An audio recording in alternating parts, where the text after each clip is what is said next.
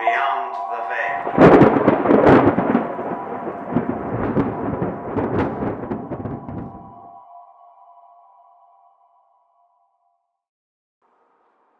Hello, and welcome to Pulp from Beyond the Veil. My name is Cody Sullivan, and thank you for being with us. There are some exciting things happening behind the scenes here at Pulp, including the creation of our very own website and a departure away from SoundCloud as the permanent host of the show. I'd love to tell you more about what's coming, but I'd like to keep as much under wraps as possible until we can iron out all the kinks. Rest assured, however, that good changes are coming, and moving forward into the new year, the future looks very bright for Pulp. Many thanks to show contributor and tech consultant Chris Goulet for his amazing assistance. Moving right along, we have a deliciously terrifying episode planned for you today. Our first tale begins after a successful heist. This dark reimagining of a classic fairy tale is much more than a story of hunger and greed. It is a dissertation in deceit. This story is called Red Blood, White Snow. Listen. Once there were two brothers who made their living by taking what belonged to others. In order to make good their escapes, the pair struck when inclement weather was expected, especially snow and ice. One night it happened that they had been able to steal a tremendous amount of money. In fact, so great was their take that they would both be able to live in splendor for the rest of their days, provided they were not caught. After driving through a particularly frightening storm, the brothers arrived as planned at an abandoned shack in which they planned to hide their ill-gotten gains and to return when they had well and truly eluded capture. Getting out of the car, the younger brother noticed that an axe lay in the cold snow by the back door of the shack. Since there is no honor among thieves, and because matters of money between family always breed bad blood, the younger brother thought that he might use this axe to dispatch his elder, ensuring his fortune and removing a witness to his misdeeds in one stroke. Brother, I shall unlock the door. Take our money inside and begin to make a most careful count of it while I cover our tracks. This the younger brother said. This the older brother did, but rather than turning to obscure their trail, the younger brother took up the axe and buried it into the neck of his former accomplice, spilling blood across the bag of money, which now belonged to him alone. He took from the bag enough booty to help him along his way, but left his brother where he had fallen. The younger brother locked the door to the shed, placed the key in his pocket, obscured his tracks, and took off down the road in the bowels of the blizzard. After driving for an hour or so in this manner, the robber came upon a stroke of ill fortune. The blowing snow had so obscured the road that he did not see until the very last moment 7 figures illuminated in his headlights, each stooped with age or deformity, wearing furs and scowls and beards to a man. When the robber swerved that he might continue unmolested, he drove into a patch of ice and was flung off the road, into a deep ravine, and ultimately around a strong old oak tree. His car beyond repair, the man got out and began to trudge through the knee-deep snow. For 2 hours he walked, until his toes were bitten with frost, and he felt he must collapse and die from exhaustion. Just at this moment, however, the storm eased, and the robber saw that he was in a clearing by a stream at the bottom of a deep ravine. In the center of this was a strange squat hut, with cheerful light as from a fire flickering within. A woman stepped out, with hair as black as ravens, skin as white as snow, and lips as red as brother's blood. Despite the cold, She wore only a thin white shift, which showed her voluptuous shape. You there, come into my home and rest by the fire. This the criminal did, feeling as though whatever treachery might await him in the peculiar cabin could not be worse than death from exposure. Upon entering the hut, the robber noted that the place was furnished with a great quantity of chairs, seemingly for people of abnormally small stature. The beautiful woman bade him sit by the hearth, where she brought him strange soup, thick with tender white meat. She sang to him and stroked his hair as he drank his bowl dry. In a dream of warmth and comfort, the man began to doze. Some time later, the robber awoke, seeing that the fire had burned down considerably in the night. He moved to place another log upon it, but found there were none in the wood-box. From an armchair, with its back turned to him, the thief heard the voice of the beautiful woman. If you would stay for the morning meal, go into the yard and gather up wood from our pile, for I must set to preparing the breakfast meat before my landlord's return.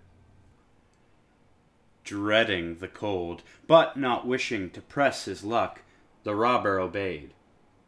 A short walk from the house, he saw the woodpile in the pre-dawn glow.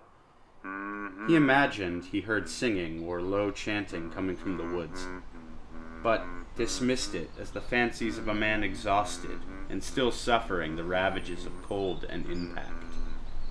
Wearily, he began to take logs from the stack.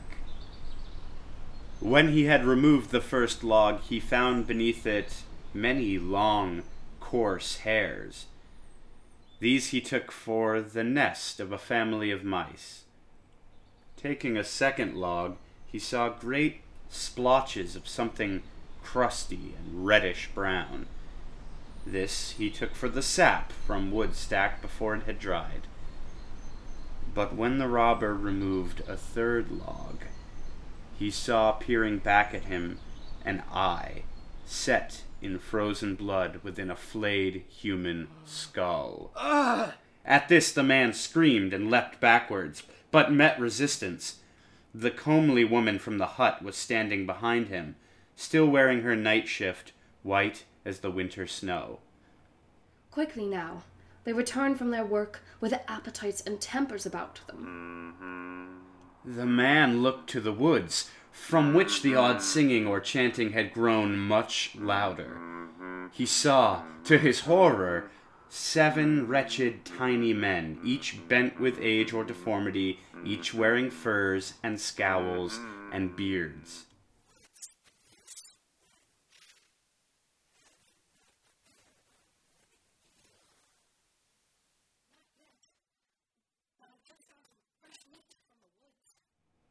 With this, she lifted the hatchet she kept by the woodpile.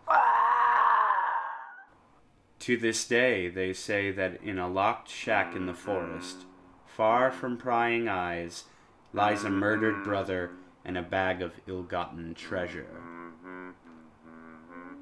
So, remember this. Those who give in to their greed and forsake the love of family for the love of money will eventually find themselves thus consumed.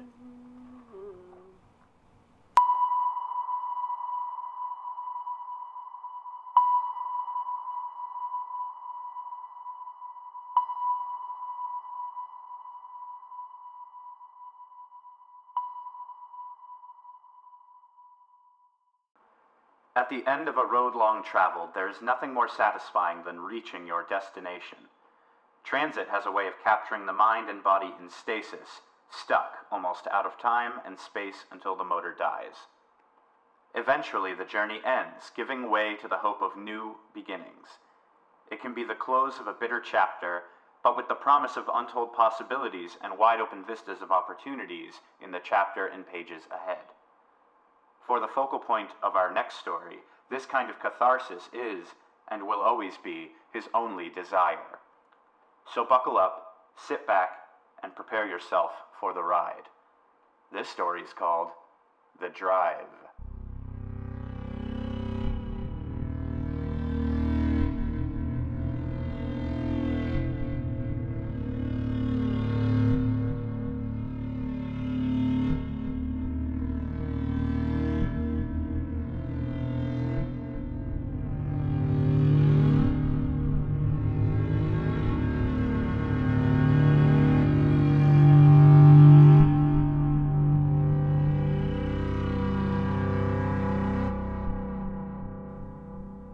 It was the sound of tires groaning over the rumble strip that woke me up. I was nearly off the road and quickly jerked the wheel to the right, getting back in my lane.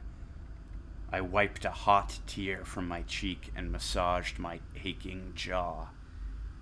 Lucky no one else was driving this stretch of highway at this hour. I took a swig from the bottle of Canadian Club lying in the passenger seat, trying to snap out of this daze. The radio was buzzing static, so I started searching for something to keep me alert. Ideally, something loud and obnoxious, like that candy pop music Kate used to listen to when she was getting ready for school. Jesus, that was a lifetime ago. I lit a cigarette, last in the pack, and watched the road as the embers smoldered in view. How long had it been? I knew the answer, but during long drives like this, I find my thoughts narrow and become stuck in a loop. An old, drunken, broken record. The last time I saw Kate was just before she left for school. Audrey, her mother, held open the car door for her, called me a miserable drunk as she slammed it shut, and drove off without me getting to say so much as a hello or a good luck to my daughter before she left for Arizona State University. It was still dark, but the coming dawn purpled the sprawling sand and the Joshua trees that grew on the edge of the highway, one every 200 feet or so. I wonder if Kate would be happy to see me. Sure, her mother brought out the worst in me, and she deserved everything she got. But I never laid so much as a goddamn finger on Katie Cat. I hope she said as much to her roommate and her friends. Hell, she may not even have mentioned me at all. I thought about that for a few miles. The cigarette was down to the filter. I took one last bitter drag before flicking the butt out the window. Up ahead in the distance, I noticed headlights. A pair of glowering eyes watching my long approach. Who else but me would be out on the road this early in the middle of fucking nowhere? You lost, buddy? I said to the piercing lights. Suddenly the radio crackled, springing to life. I looked over and was startled to see the radio scanning for stations, cycling through all available frequencies. I pounded my fist on top of the dash. Fucking thing is busted. I rubbed my jaw again. It was throbbing, worse than before. I reached over to grab the bottle again when suddenly a familiar voice came over the radio. Well, I'm not sure Kate would even recognize you if you didn't stink like cheap whiskey. That was Audrey's voice. What the hell was my ex-wife doing coming through the radio? I turned my interior light on and rubbed my eyes. This couldn't be real. Audrey? That you? You sleeping around with truckers now, huh? Playing with their CBs? I'm afraid the reality is much, much worse, David. I grabbed the bottle and drank deeply. I held the bottle as I remembered Audrey driving away with my daughter. God damn it, Audrey. What do you want? To give you what you want. To make you feel miserable. You adore it. Your old crutch misery. You always liked feeling like a helpless victim. Don't you remember, David? When you told the police I slapped you before you broke my arm at the dinner table in front of little Kate wearing her cute, goofy bib. Do you remember that? Yeah, and you had it coming like always. Pushing my buttons all the time like that. You ought to be committed. I was getting closer to the headlights. The car was off the road, and I could see a faint trail of smoke rising between the lights. It looked like the vehicle had gone off the road and into a large Joshua tree. Your sad song about your mean old wife may have tricked the responding officers, but here, now, retribution has arrived. My gift is your misery. I was close enough now to see the glow of the car's interior, and I could make out the silhouette of the driver, upright and motionless, with a strange protrusion coming out of where his head should be. My jaw trembled, and I felt the unmistakable feeling of foreboding in the pit of my stomach. I grimaced. This was an accident, and a nasty-looking one at that. You're not wrong. It is an accident. Did the smoke give it away? Recognize the victim? I slowed the car to a crawl when I was 20 feet or so away. My heart leapt into my throat when I noticed it was the same piece of shit Honda I was driving. I mean, the very same. The agony of the moment increased with every passing second as I finally passed the driver's side window, and, despite what I was about to see, I became suddenly, horribly aware of the fact I wasn't dreaming. I couldn't stifle a scream when I saw the driver. It was me, and I was very, very dead. I could barely recognize my counterpart save for the clothing. My head was thrown back, forehead deeply caved in from where I evidently had slammed into the steering wheel. The airbags didn't deploy. Blood had spattered the interior violently. Worst of all, my head was thrown back, with the neck bent at a broken, backwards angle, and lodged in my mouth, splitting the seams of my cheeks, was a broken bottle of Canadian Club. I had been drinking it when I crashed. I threw aside the bottle I was holding and struggled to catch my breath as my car rolled forward and away from the grisly tableau. There, honey. You'd think you'd get used to this by now. What's happening to me? Who are you? You've been judged and juried, David, and you're looking at your sentence. To be fair, in all our years together, this is the first time you've ever asked that. No. No. I'm visiting my daughter. This isn't real. I'm on my way to Arizona. I see we're back on script. Here, see that sign ahead? A large blue sign with yellow writing was quickly coming into view. I realized that I'd been picking up speed since passing the accident. When it came into view, the sign read, "Leaving Arizona. Come back soon." I shut my eyes and shook my head, feeling tears welling up beneath my lids. My chest caved into sobs. I have to go back. I have to turn around. Shh. Relax, David. It's time to start again. Where were we? Yes. Candy pop and slamming car doors. Go to sleep, you little baby. Go to sleep, you little baby. A cold shiver raged through my body, and I felt the distinct seduction of sleep fill my eyes. I had to turn around. I was so close. I fought against the unnatural sleep, gritting my teeth and straining to keep my eyes open. In a final act of desperation, I grabbed the wheel and turned it as hard as my meager strength could muster. Kate, I'm sorry. The sound of rumble strips snapped me awake. I brushed a tear away from my cheek and grabbed a smoke, last in the pack. I decided to play with the radio to see what I could find to keep me up.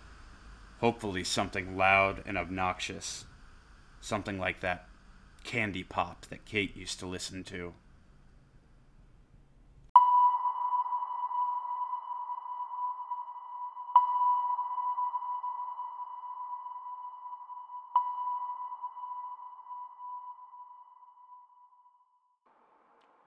Pulp from Beyond the Veil will be right back after a word from our generous sponsor. Let's face it, it's 2019. Time to move on from your traditional subscription box mystery games. Sure, it was fun trying to catch a fake serial killer or solving the mystery behind an esoteric and mass-produced sculpture of Cthulhu, but those days are behind you. Say goodbye to boring and I'm watching you to your new favorite subscription service, To Hunt a Victim. To Hunt a Victim is a subscription-based, male-oriented multiplayer game that you play with real strangers. Real strangers! Here's how it works. In your first delivery, you will receive a picture of your victim, a scent-laden article of clothing, and your first clue on where to find them. To Hunt a Victim has subscribers all over the nation, so even if you're stuck in Boise, Idaho, your victim could be buying ice cream on the streets of downtown Los Angeles. Just listen to this real satisfied customer.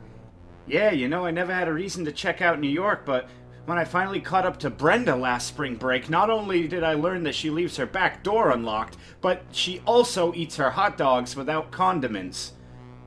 So that seems a bit off, if you ask me.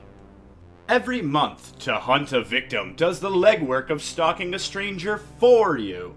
You'll get such amazing insights as when your victim leaves for work, do they have any dogs, and their social security number. Last year, I used Brenda's social security number to access her credit card statements. Let's just say someone broke the $20 limit at their company's Christmas Yankee swap. Oh, Brenda. I'd like to say that's just you being generous, but I know you better than that, you big goof. But wait, you may be asking, how is any of this legal? Here's the good news. All of our victims have opted in to being pursued by you, the hunter. Our sister service, Catch Me If You Can, provides real people the opportunity to be stalked, no matter how unimportant they may be. Once you consent to be pursued, you can sit back and revel in the impending danger. Just listen to this satisfied customer. Yeah, I signed up for Catch Me If You Can about 8 months ago. I've never been the target of any sort of psychological torture, and I figured I needed some excitement in my life, seeing how I live alone and all. It was so easy to share my information. All I had to do was link my Facebook account to their server, and instantly all my data was ready to be shared with my hunter. Thanks to Catch Me If You Can and To Hunt a Victim, I'm finally not sleeping at night. To sign up for this amazing subscription service, all you need to do is download the Hunter app from the Google or iTunes App Store, create an account, and you're ready to start your free trial stalking. Use the promo code ICU to get your first box of clues and apparel on us. Sign up for the whole year and you'll receive bonus baby pictures of your victim. Brenda, if you're listening, I think I love you. Catch Me If You Can, and To Hunt a Victim are registered trademarks of Miskatonic Labs of Memetics. So what are you waiting for? Download the app and get lost finding others today. To Hunt a Victim, helping strangers connect since 2018.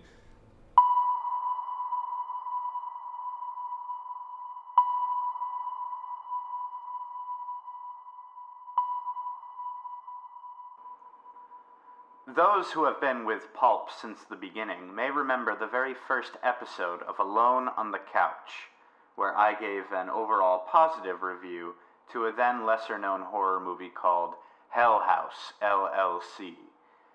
The independent film did a nice job within the found footage genre, and I ended up giving the film a decent score of 6.5 out of 10 possible screams. So you can imagine my delight when I stumbled upon a sequel, Hell House LLC 2: The Abaddon Hotel, on the horror streaming service Shudder. Naturally, I needed to watch it, and more importantly, I needed to talk about it. Join me for our next segment, a new installation into our review series, Alone on the Couch.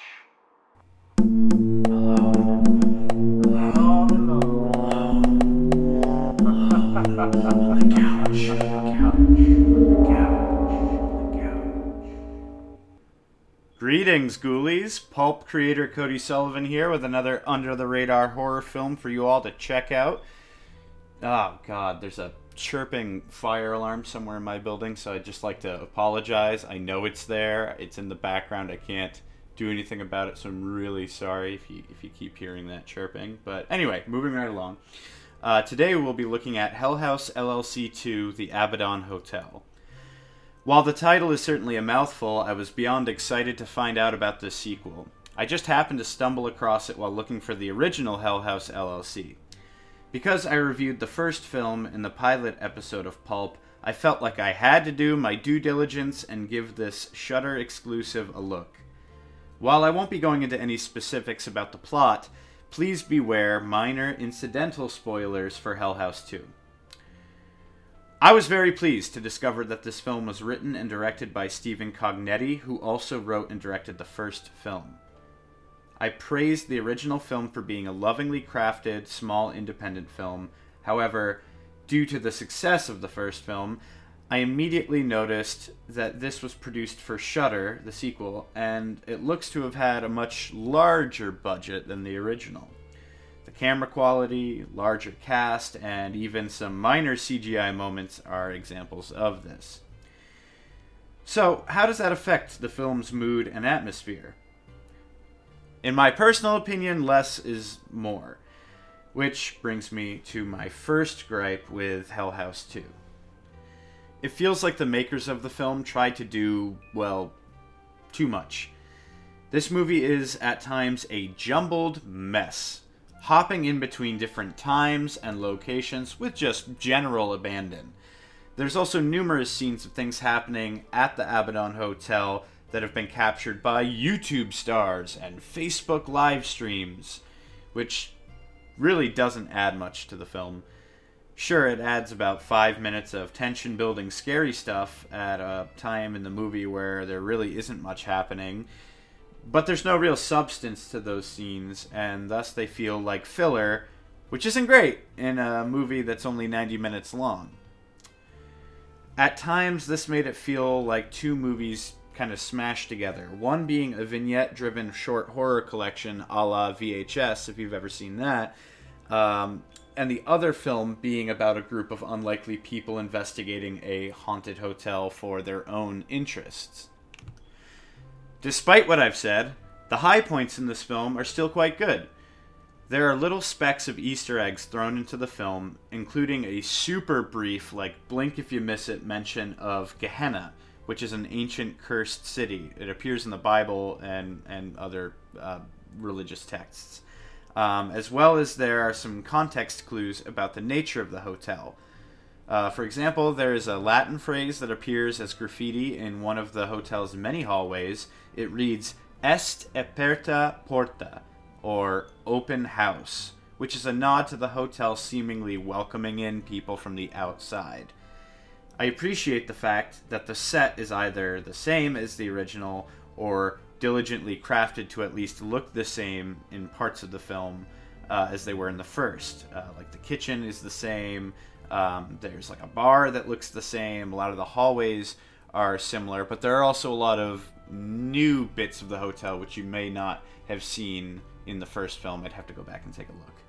What's even better there are scenes with the original cast from the first film, and they help to kind of tie together the plots of both films in a nice, neat little bow as best as they can.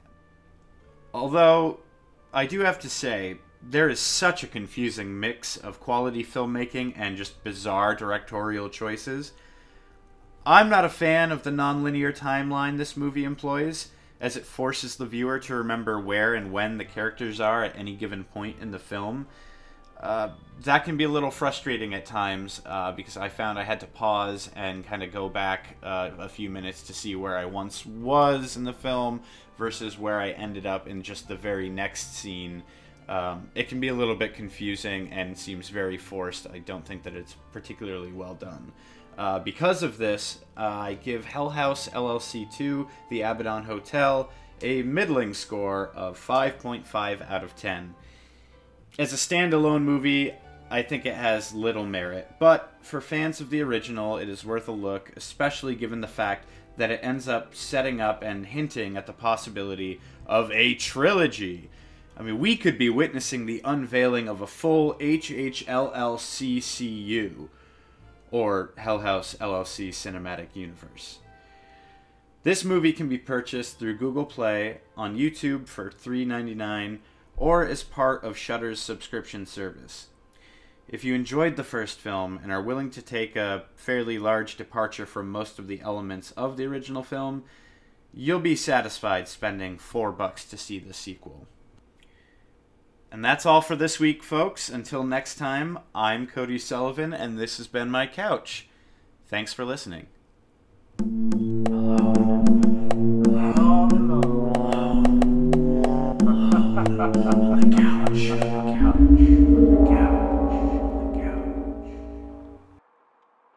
We've traversed the winding path through snow and forest, drove for miles through the forgotten desert, and have arrived now at the end of our episode. We here at Pulp hope you've enjoyed listening to our stories, and we are eager to provide you with much, much more to come. Red Blood, White Snow was written by Gustav Grift with performances by Jamie Danner, Chris Goulet, and Cody Sullivan. The Drive was written by C.A. Sullivan and performed by Jamie Danner and Cody Sullivan. Music and editing was done by Cody Sullivan, and special thanks to our co-producer, Zachary Husband. If you would like to make a story submission to Pulp from Beyond the Veil, you can reach us at pulpfrombeyond@gmail.com. All submissions will be reviewed and considered, and please limit the stories to 1,500 words or less. Pulp from Beyond the Veil is a bi-weekly podcast with episodes coming out every other Tuesday, so tune in next time if you'd like to hear more original content just like this. That's all for this episode. Thanks for listening. This has been Pulp from Beyond the Veil. I'm Cody Sullivan, signing off.